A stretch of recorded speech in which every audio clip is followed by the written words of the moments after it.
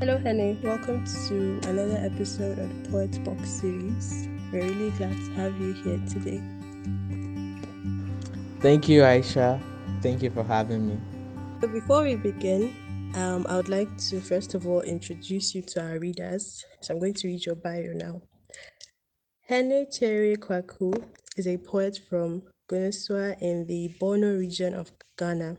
He's the author of Revolution of the Scavengers, selected by Kwame Dawes and Chris Abani for the APBF New Generation African Poets chapbook series. His works have appeared in Lolwe, Olongo Africa, Agbowo, Tempered Press, Random Photo Journal, Praxis Magazine, CGWS, Lunaris Review, Topelo Quarterly, Poetry Society of America, Iceflow Press, New South Journal, and elsewhere. Find him on Twitter and Instagram at Kwaku Kyereh. Wow, that's a very long list of places that you've been published. So we know that we're having a really, really experienced author with us today. Yeah, thank you, Aisha. I mean, we are trying to get better every day, so probably we'll get there. Yeah. Yeah, that's true. So before we proceed with serious stuff, I would like to know the meaning of your name. I am always interested in knowing the meaning of African names, and I find African names really interesting. So can you tell us the meaning of your name? Okay, my name is Henneh Kwaku, and Henneh basically means a king or a leader. Yeah, and then Tre is more like a teacher, a sage. Yeah, all of that. And I'm Kwaku because, and yes, Tre is my surname, so Tre is my dad's name. And also my dad is a teacher, so it's quite funny. And also the key word for teach is tre. Yeah, it can also mean show. Yeah, and I'm Kwaku because I was born on a Wednesday. So in Ghana, if you're every day you're born, every day has a name. So the women have their names, the men have their names, their day names. So I was born on a Wednesday, and so I'm Kweku. If I was a woman, I would have been Akuya or Aku, depending on where I'm from. And with Kweku too, I can be Kweku or Abeku or Koku, depending on where I'm from. But I am Bono, so I am Kweku. And we Kweku is associated mostly with Kweku Anansi, the canon, the canon one. So yeah, that's basically it. So. Oh, that's really nice. And I like the fact that um your dad, like, it's so coincidental that because your dad's name is Cherry, which means sage or teacher, and then he's actually a teacher. So I guess your grandparents did a good one with that one. I think there's something similar in Hausa culture too, because um there are names for every day of the week. So your parents could choose if you were born, say you were born on a Friday, you'd be Danjuma. If you were born on Wednesday and other days of the week, they are also names. So that's really nice. Okay, so let's move to our first question. Let's get into serious stuff now. I would begin by asking you what you think about poetry. Would you say it is inborn or learned? Is poetry something that just comes to someone instantly, for some people instantly, or is it something that you'd have to learn to be able to do? Okay, so before I say anything, let me issue a disclaimer that I am somebody who changes his mind a lot. So, what I'm going to tell you today, maybe in the next 5 years, if you ask me, I'll say something different. Or I may even not agree with myself any longer. And I think if you asked me this question about 5 or 6 years ago, it would have been a different answer. I would have told you that yes, poetry is something you're born with, but I no longer completely agree with that. I feel like poetry is just like everything else that you can learn to do.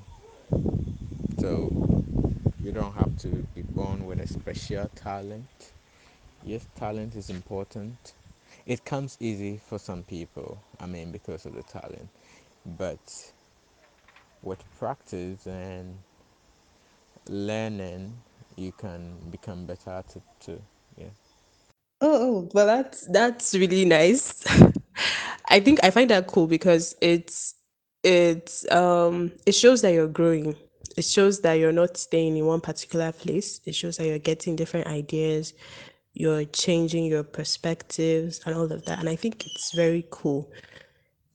And as for your answer, I think I also agree with the idea that sometimes poetry isn't always um, pure talent. You would also need skill most of the time to adjust and to better your craft. So, looking back at your childhood, what do you think played a major role in shaping your path to poetry? So I think one other thing that I want to add is that in Africa, most of the things that we do are very, very poetic. Even our languages themselves, our normal conversations are very poetic. I mean, we use similes and metaphors a lot in our conversation, and it's not like we are even being intentional about the usage. It just comes. So maybe that may be something that sets us apart on another level too. Because I don't think in other languages, I don't know many other languages, but I speak English. So in English, it is not so poetic. English is not so poetic as compared to our African languages. Yeah, I completely agree with you on that one because Um, take your name for example. Your name means king. It means someone that was born on Wednesday, and um, it also means teacher and sage. Like when you add your surname to it, so it's so your name alone, as in like African names alone, tell a lot about the person. Your name, for instance, shows that your dad is a teacher, and then it kind of shows like your parents' hopes in a way in giving you the name king. So I completely agree with that because it's in our language African languages are so complex. Like if you'd listen to certain things, like even the way we greet our conversations, like you said, and what you said reminded me of something in Hausa. Like when you want to greet someone in the morning, you would say inakwana. And inakwana means where is sleep. So I find that like when you said this, it made me remember that greeting and how it is such a metaphorical way to greet someone. So when you ask someone inakwana, the person will answer you with it's fine, and it's so much more complicated than saying good morning. So I think I agree with you on that one. So I think one of my earliest influences regarding poetry is children's rhymes. I mean, in Ghana, in your basic school, you will sing a lot of songs, especially from kindergarten, class one to maybe class three. No, class three doesn't do much like that, but from class one to from kindergarten to class one and two, you will do a lot of singing. You do a lot of children's rhymes. So your teachers will teach you and all of that. So like it builds something in you.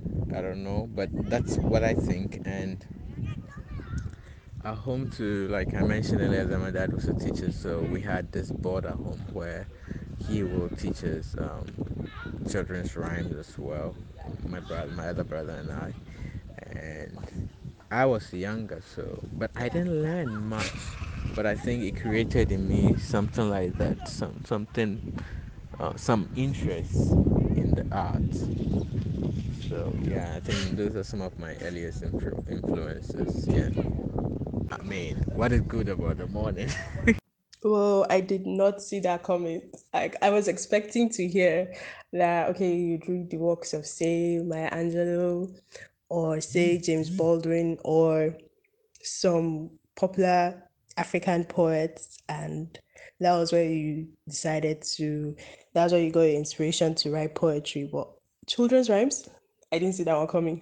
So and I think children's rhymes somehow is really poetic, and it kind of explains how deep you are as a person. I don't know if you can relate, if you can connect that, but I feel like the fact that you as a child found children's rhymes, not just ordinary rhymes, as not just as the rhymes, you found something much deeper in all of these, in all of them. It shows how much how you're able to see things and how poetic you are as a person. Exactly. Sometimes the morning isn't good. It's sometimes mornings could be really shitty. You would be waking up and then maybe say the weather is terrible and you're going out and you're telling someone good morning. Like it doesn't really make sense. On to the next question. So when did you start writing? And when you started writing, was it something that was intentional or had you been writing for a long time and then subconsciously and then you just realized one day, oh, I've been writing or I've been writing poetry. So even with the children's, I think one that I remembered so much from my childhood is Guzi Guzi Ganda, which I think I recited this thing for so long, and it was when I grew up later that I actually went to look for why that rhyme was written, and I realized that it was quite political. So yes, there's so much that we learn in our childhood that we don't even consider until later in our lives that these things are very, very important. Yeah.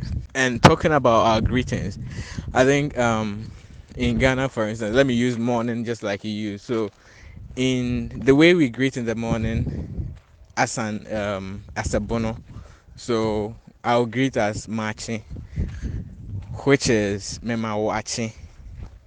And if you transliterate it, it will be more like I give you the morning. So you see how metaphorical that sounds. How can you, I mean, give somebody the morning? But that is it. I give you the morning. So whatever it is, you take it. I give you the morning. And that feels like it doesn't impose on you what kind of morning it should be. Whatever morning it is, I give it to you. Okay, so talking about the the rhymes again, I think when I was younger, my dad and I went to the post office one time, and there was this lady there, and she gave me a children's rhyme book, and I really loved it. So even throughout my basic education, I think I was somewhat writing a lot of rhymes in my books, but I started writing, I mean, consciously after senior high school. Yeah, I think after senior high school, that was when I started writing, like consciously, like, okay, now I'm writing poems. I'm intentional about what I'm writing. And I think I started writing political poems. Those were where I started. Like everything I started with was like political, political, political. And I feel like this is like a continuation of a tradition because when you look at most of our old African poets, most of them were very political in their writings. So that was one of the things, though I didn't probably intend that, okay, I'm going to write political poems. But that was what I was doing. And then I was trying to write these very African styles of writing. Yeah. Whoa, okay. First off, I didn't know that Gusi Gusi Ganda was a political statement. I mean, how much political statements are in our rhymes that we sang when we were younger? So I think that's another cool thing. And I think they kind of put incentives. I don't know. And I'm about to get all conspiracy theory up in here. I think they put incentives into these states so that children would know what's going on, but then we're children, we don't understand what's going on. And wow, like that is such a beautiful way to tell someone good morning, like, or to greet someone in the morning. I give you the morning. So it's like, here, take it. Anything, anything you get out of it. It makes so much more sense than telling the person good morning because it's like, okay, it's I don't know, for me, I find good morning so um so plain and so repetitive. Like it's kind of bland for me sometimes because it's like, okay, good morning, and in my head, if I'm having a really bad day, it's like, oh god, why are you telling me good morning? It doesn't make any sense. So I think African languages are so much better. Like when when do we start switching, or when do we start greeting people like this? I think I'll start greeting people with I give it the morning. Like I would send someone a text message, I give it the morning, and then I'll send the rest of their messages to them. I think what you said has just kind of proven me right because I was talking about planting incentives into children, and then you turned out to begin writing poetry as writing political poetry, just like all the nursery rhymes you listened to when you were a child. So I think I'm kind of right on this one. So when you started writing, when you started writing consciously, did you ever show someone? Like, did you ever write something and then go show your dad or go show your brother, say your siblings? And when you did, if you did, did they support you? Did they say, "Oh, this is really nice, keep on writing," or was it this kind of situation where, okay, go and drop that thing and go and read your book or something like that? Yeah, so I think when I started like consciously writing, um, the initial poem, yeah, let me say poem that I wrote, it was actually a response. So, um, my brother, a friend who is a brother, he's my twin brother, he's a poet. So, it was after high school that he posted a poem about his high school experience, and we went to the same high school. So, I wrote a response to it. And then when he realized that I could write, he didn't know that I was writing. So when he realized I could write, then he was the one that encouraged that I write. So I started posting what I've been writing. So what I was doing is that when I post, I tag people. Sometimes I send it to a few friends. Then I started a blog, and so when I send it to them, sometimes they will give feedback on it. Sometimes when I post, on Facebook, people will give comments, and then I saw those comments as feedback. Yeah, so yeah, I think those were some of the ways that I was receiving feedback from for the work in the beginning. Yeah, and with my parental support, my parents have been very supportive, like from day one. They've all been very supportive in any way they can, and none of them ever told me, oh, this isn't what we are paying your school fees for, this don't blah blah blah. Nah, they always encouraged, like they all did, my mom, my dad, they all did any support that I needed, regarding my poetry. They've always been there. Yeah, so. I think that's really cool. I think you started out very strong actually because answering someone else's poem is something that only experienced writers do, or at least as far as I know, it's only experienced writers to some extent that reply other people's poems and other people's pieces. So I think that's really cool. And I've noticed something with our generation, it's really common for people to for writers and poets in our generation to start out on places like Facebook or posting things on Instagram, posting quotes on Instagram and tagging people. I guess for a lot of us, this is where we start, and then we start blogs and where we post our writing, and then it just takes off from there. So that's something that's really common to people in our generation, which I think is really cool because even before you get published and even before you get to have all those things that are associated with a typical writer, with the standard of what a writer is, you already have an audience, and you already have people who already know you as a poet. And it's really cool that your parents supported you. It's not really something African parents are known for supporting like artists and creatives in their families. So that's really nice to know. Okay, so for the next question, um, your book, I totally love the cover. I'm in love with the cover of your book. Revolution of Scavengers was selected for the APBF New Generation African Poets Chapbook Series.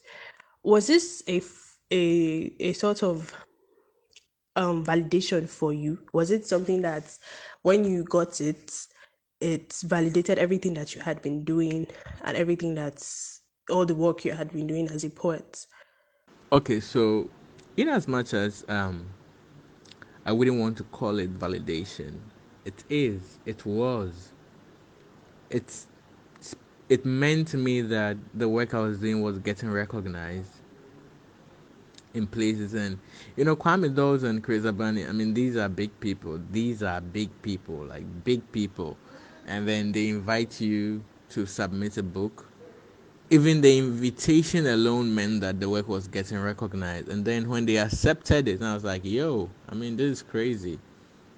If Kwame Dawes and then Chris Abani think that my book is good enough to be published, then it means I'm good. Yeah, so that was some kind of a validation over there. Yeah, I think it's a form of validation because these are really big people, like you said. They are really big people. So for them to have said, "Oh, your work is good. Come and come, let's publish your work," and then you send it to them, and they still accept it. Wow, that's really good. So, how did you come up with the title? How did you bring up the title? Because it's a very interesting title.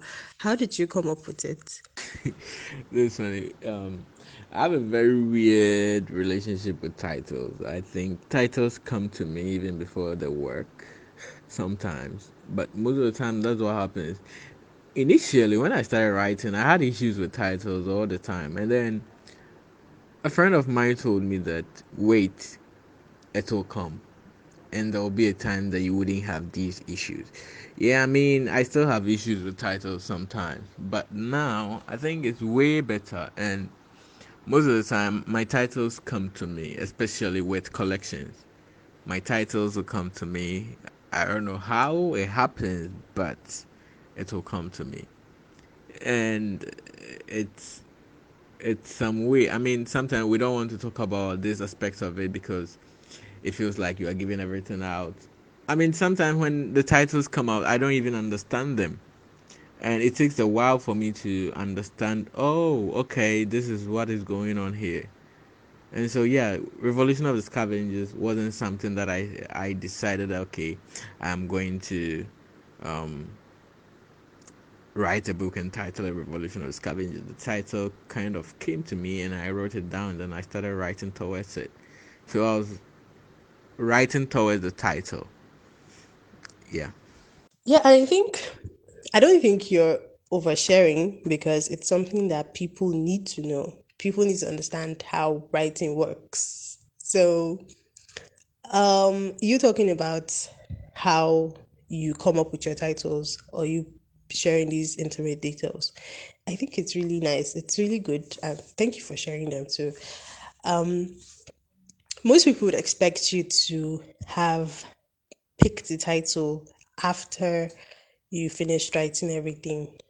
Some people would expect that expect to go the way you did, starting with the title and then moving and then writing towards the title. So I think it's important that people know that people understand that writing isn't such a rigid process. It's something that is really flexible and it's really peculiar to everyone. And speaking of writing process, what is your writing process like? Are you an let me say, organized writer? Or are you someone that's spontaneous? Do you just sit down and then you get random inspiration and you just have to write it down? Okay, so with writing process, I think I'm a bit of both. Sometimes I'm spontaneous, I'm just there, something drops and then I write. But sometimes I make a conscious effort to get something to write. So I sit down with the intent of writing. And so I have to write something. I have to think about something. I have to write something. So I'm a bit of all of it. Where that book, for instance, it looks like yeah, all of that came to play. I did some random stuff. Also, I planned some of them. So yeah, I'm a bit of all of that. So there are some poems that okay, I'm just there, and then some random inspiration comes, and I say, okay, oh, let me write this. Then I do that. And there are some times that I sit and I like, okay, what do I have to write about today, or what do I want to write about today? And then um, sometimes I even list issues that I want to write about, things that I want to write about, themes that I want to write about. Then I set out to write. Sometimes, even as a writer, as a poet, you have to sometimes research your work. So you research and then you do the work. Yeah. Now, that is the beauty of the writing process, or what I would consider the beauty of the writing process. It's not rigid, it's not a rigid standard on its own, and it's also not something that we can say is loosey goosey and it's like all over the place with it being spontaneous and not really thought through or thought out. So I feel like it's a very beautiful thing because it's complex and I find anything that's complex to be very beautiful. So that's really cool. Now with regrets, I think regrets are something that's a very common place in our lives, at least for most of us. So I want to ask, are there things you wish you knew earlier in your career as a poet? Certain lessons you wish someone had taught you or certain things that someone had sat you down and talked to you about while you just began as a poet. Well, I think I should have started reading certain poets earlier, but I don't also regret not reading them earlier. I think everything just played out in the right time. Yeah, because I don't know if I had paid attention to such people in my earlier days. I don't know what would have happened. So I, it's okay with me that I got exposed to such poets and their works the time that I did. So I think it's okay. Yeah, I don't personally in my life as a person, as a writer, as everything. I don't regret anything in a sense that I feel like whatever has happened, and I can't change it. So why regret it? Nothing. So I move on. That's all. I move on with my life. That's it. I don't regret anything. Yeah. Move. That's something that Nigerians always say. Last, everything go deal right. It's something that's common to Nigerians, and I think it's a good thing to adopt because when you spend so much time regretting and wondering, oh, if I would have done this, I would have done this. You spend so much time in that regret and you don't move past it. So I think it's really cool that you live by that. So what makes a good poem to you? What do you think makes a poem a good one? What should be in a poem to make it good?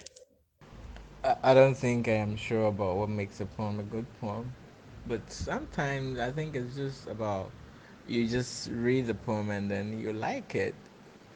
Basically, what am I looking for? If I'm coming to anything, I'm coming for the joy in it. Yes, sometimes you may read a poem about trauma and still enjoy reading the poem. I tell people that most of the time when I'm reading something and I'm not enjoying the read, I stop reading it.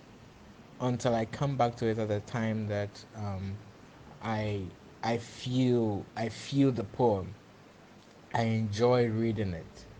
So it is not about. I mean, well, if the lines are broken well, it makes the reading smooth. If it's a prose poem and I like how the story goes ups and downs, and personally I enjoy poems that speak about so many things. So if I see these features in there, I really like it. And I like poems that speak about everything, political, love, anything else, metaphor, simile, anything. I mean, I don't think the ideal thing is I'm coming to a poem looking at it from, oh, this is a metaphor, this is an image, this is a simile, this is an alliteration, this is assonance, this is that and that. No, I'm not looking for those things. I don't come to a poem looking at those things. When I come to the poem, I am looking for enjoyment. I want to enjoy the poem. So all of these other things come later. So it's not about, I mean, the devices that the person is using. No, it is the enjoyment that I'm looking for. When I find the enjoyment, that is when I am not analyzing a poem when I come to a poem. No, I am here to enjoy the poem. So it is after that I come back to it to analyze. Yeah.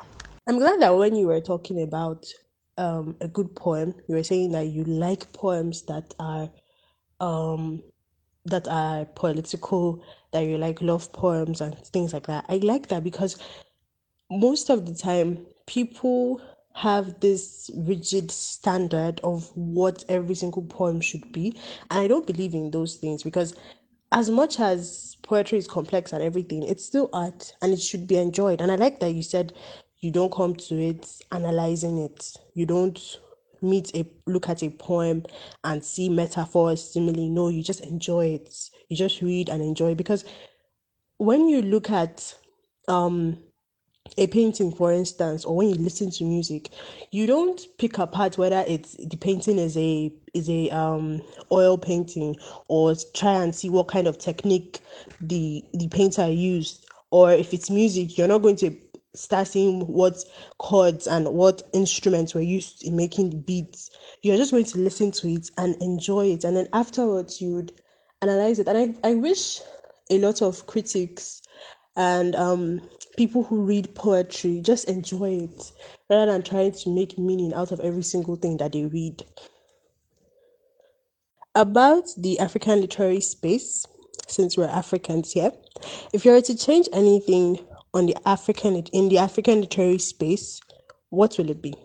More publishing houses, more residencies, more opportunities.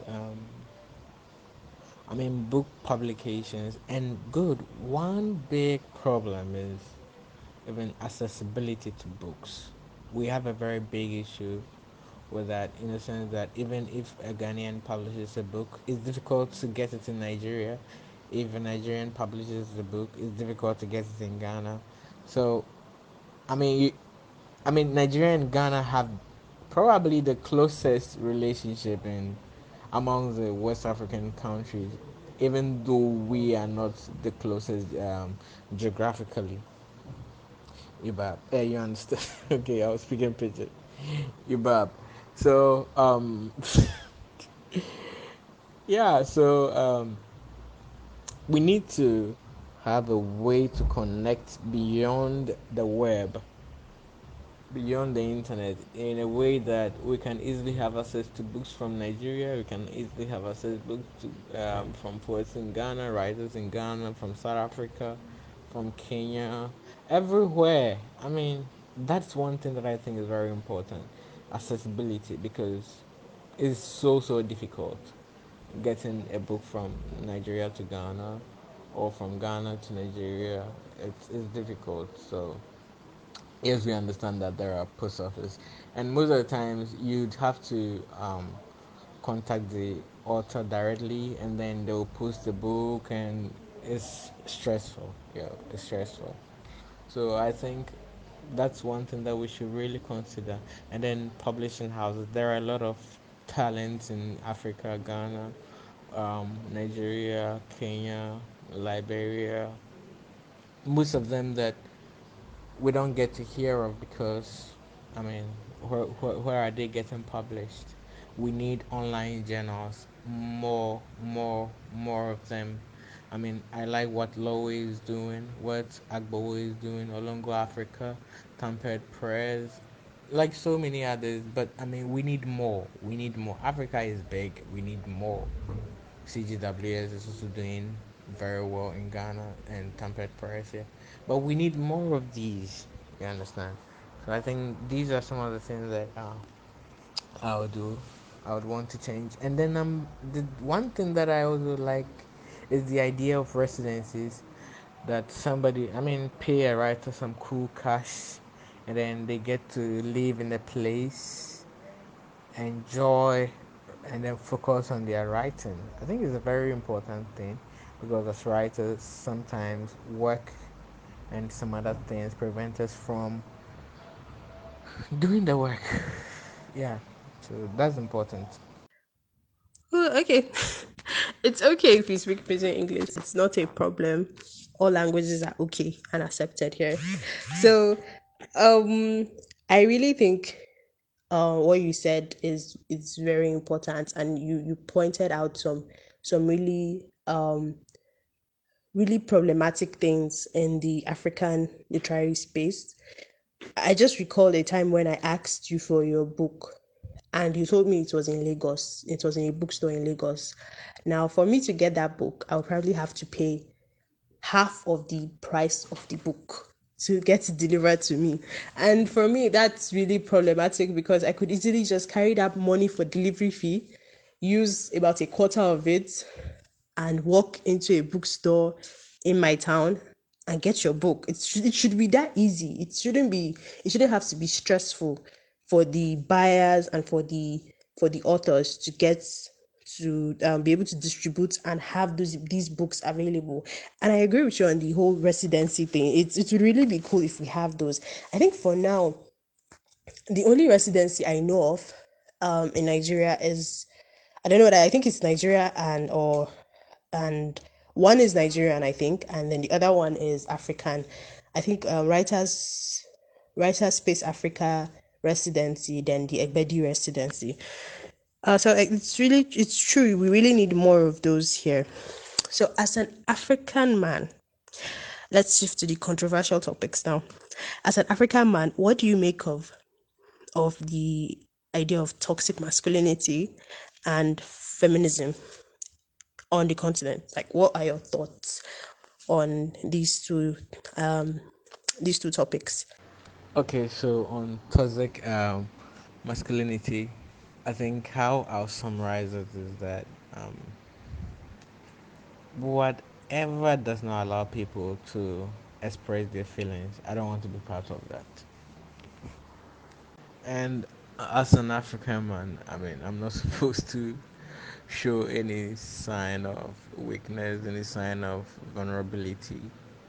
I'm supposed to act all strong even when I'm dying. Even when you're sick bed, you're supposed to act like, yo, you are the strongest. I mean, it's crazy.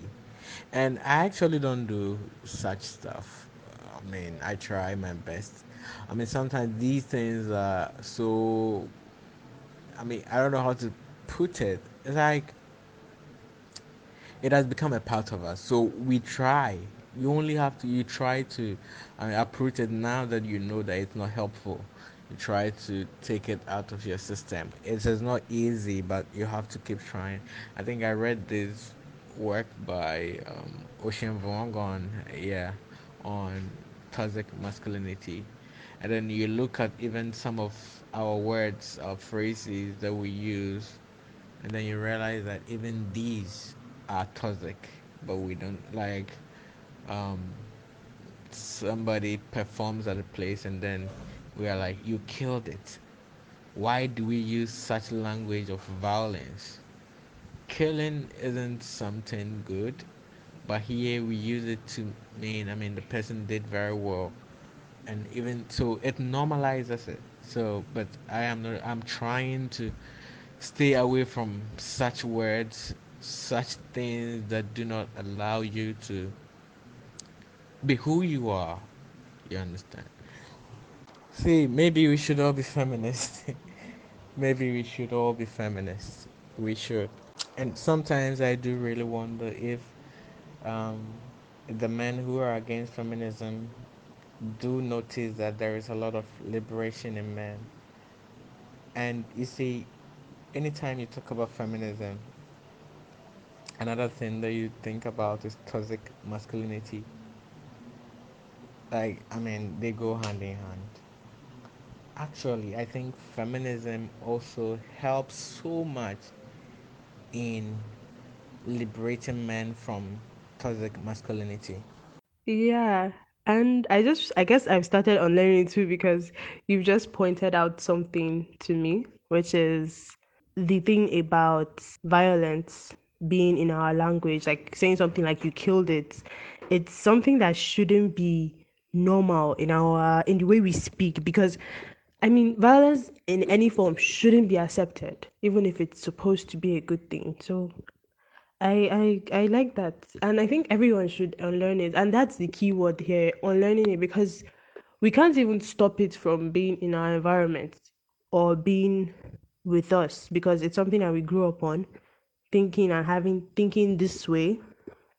And so now that we're older, now that we know that it's toxic, we just have to learn how to be aware of it, be aware of things when they are toxic, and be aware of how we can unlearn them. So I think it's really cool. It's really cool. And thanks for mentioning that because I now I have to sit down and think about, oh, I have to unlearn a lot of toxic stuff. This toxic language that I use daily. Yes. And it's a process. I mean, sometimes they sneak back into my language, and I still try so much to limit the usage of such words when I speak or when I write or I do anything because I know that these are not helpful. So, and honestly, they can actually be trigger words for people that have gone through such violence, like such violence. So, I try so much not to include them in my day-to-day conversations. But I mean, sometimes they sneak in because they become a part of us. But I'm trying, I'm on learning, and I think we should all unlearn. Most of the time, I feel like these are some of the things that feminists have done. They have made us realize that, yo, this was actually a burden on men. This and that were a burden on men, and we need to take it away. In as much as we feel like it is women that we are helping, no, we are helping humanity. That is how I see feminism. That it is a thing about humanity, all of humanity, than about just one gender. So it is when you skew it just towards women, that is when you realize you feel like, oh, it is giving women a lot of privilege. Okay, yes, but also it has freed men from certain things that were toxic to them. You understand? So I try so much. Yeah, I really wish that people would look at it from your angle, to be honest, because it's not just about women, and people always just think it's about women. Feminism also helps men. Because feminism basically is shifting gender roles, and when you shift gender roles, you're basically changing how everybody, men and women, acts and behave and are seen and perceived in society. So it affects everyone. It affects everybody. So I really wish people would adopt it and would make it a part of their lives. And yes, men should learn to understand that we are privileged in so many ways. Hey, I'm somebody who walks in the night a lot, and when I speak to my female friends, most of the time it's like it's an act of love. They caution me, "You're always walking in the night. You're always walking in the night," and I mean they're telling me not to walk in the night.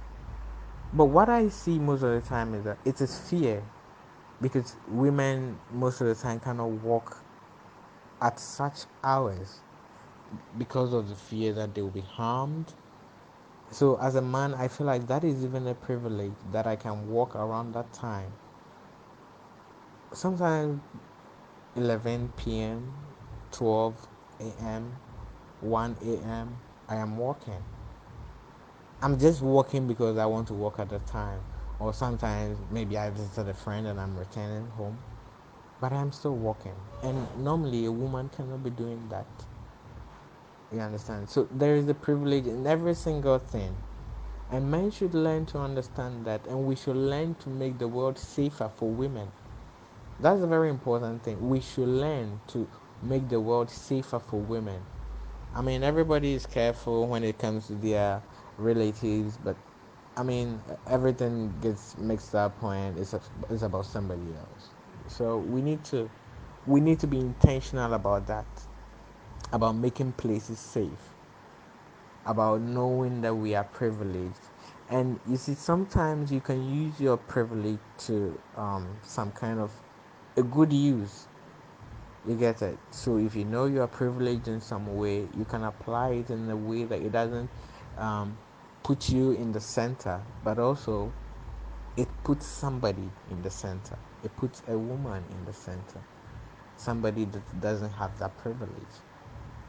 You help them up, and you don't make it all about you.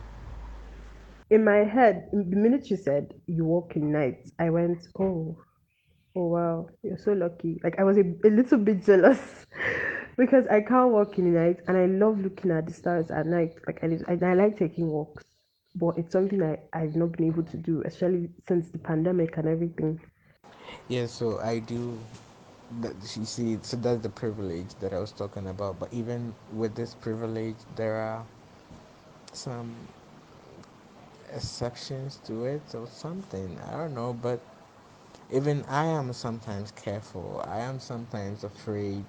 You can never be too careful. That's the point. So I am sometimes afraid when I'm walking in the night.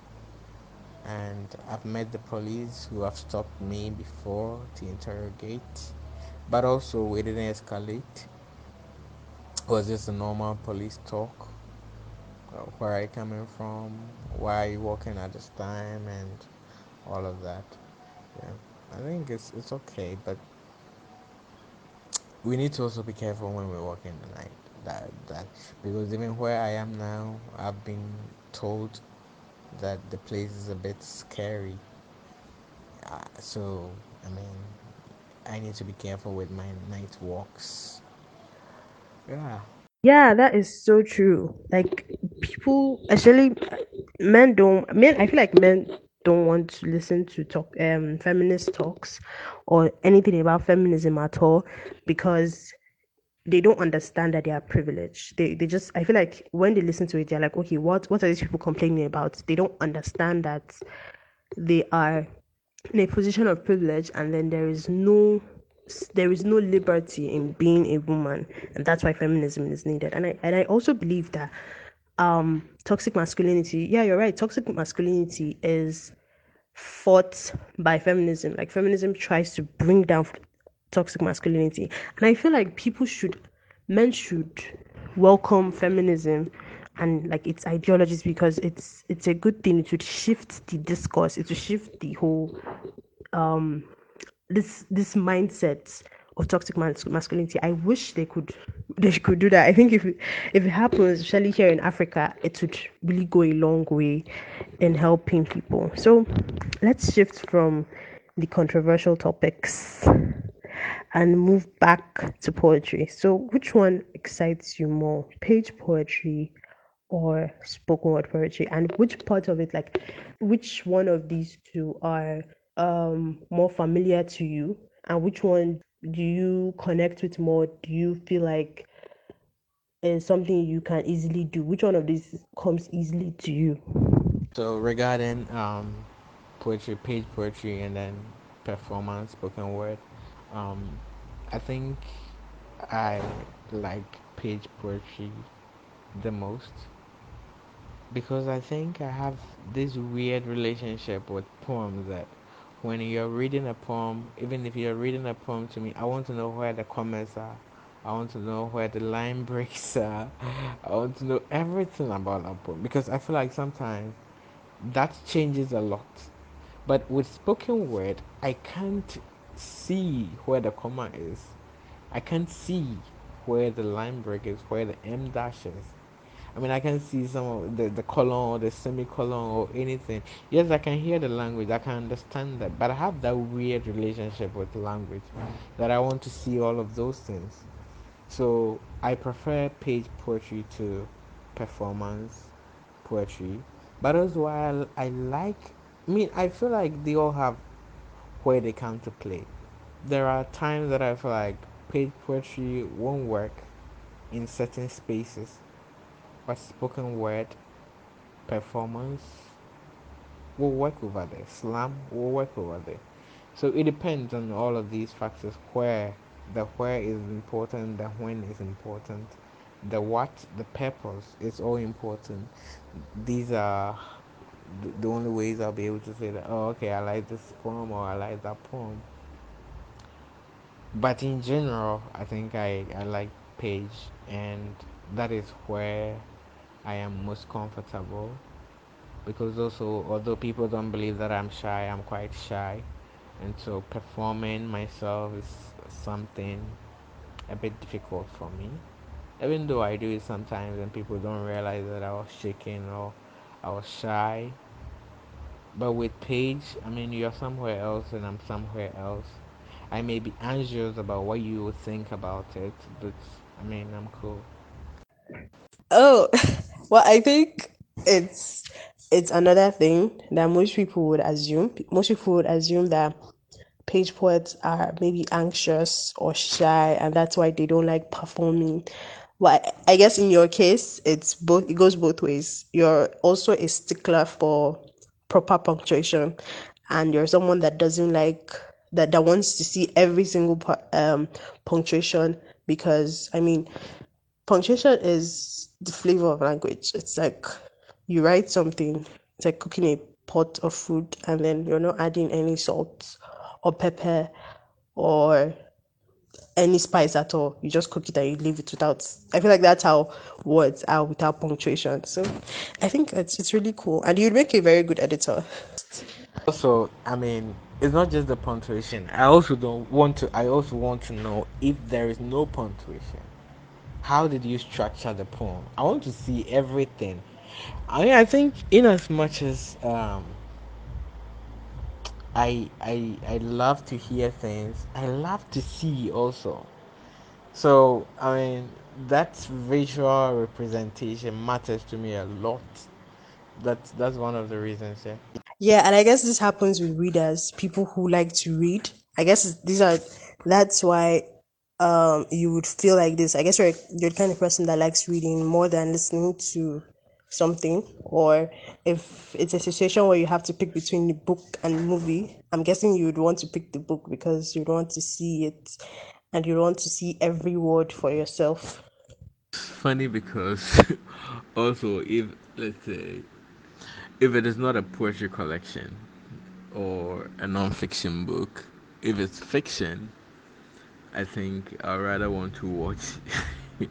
I rather want to watch the movie uh, than to read a book, honestly. But if it is non-fiction and poetry, I will choose the book over the movie. Yeah. Okay, we've come to the end of the episode.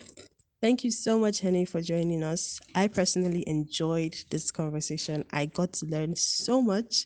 From now on, I'll be greeting people with I give you the morning rather than saying good morning. I really had a lovely time and I hope you did too. Thank you. Hi, Aisha. Thank you very much for having me. I did enjoy myself, and I'm glad you also enjoyed it. And on that note, I give you the afternoon. Thank you. I give you the afternoon back. Goodbye.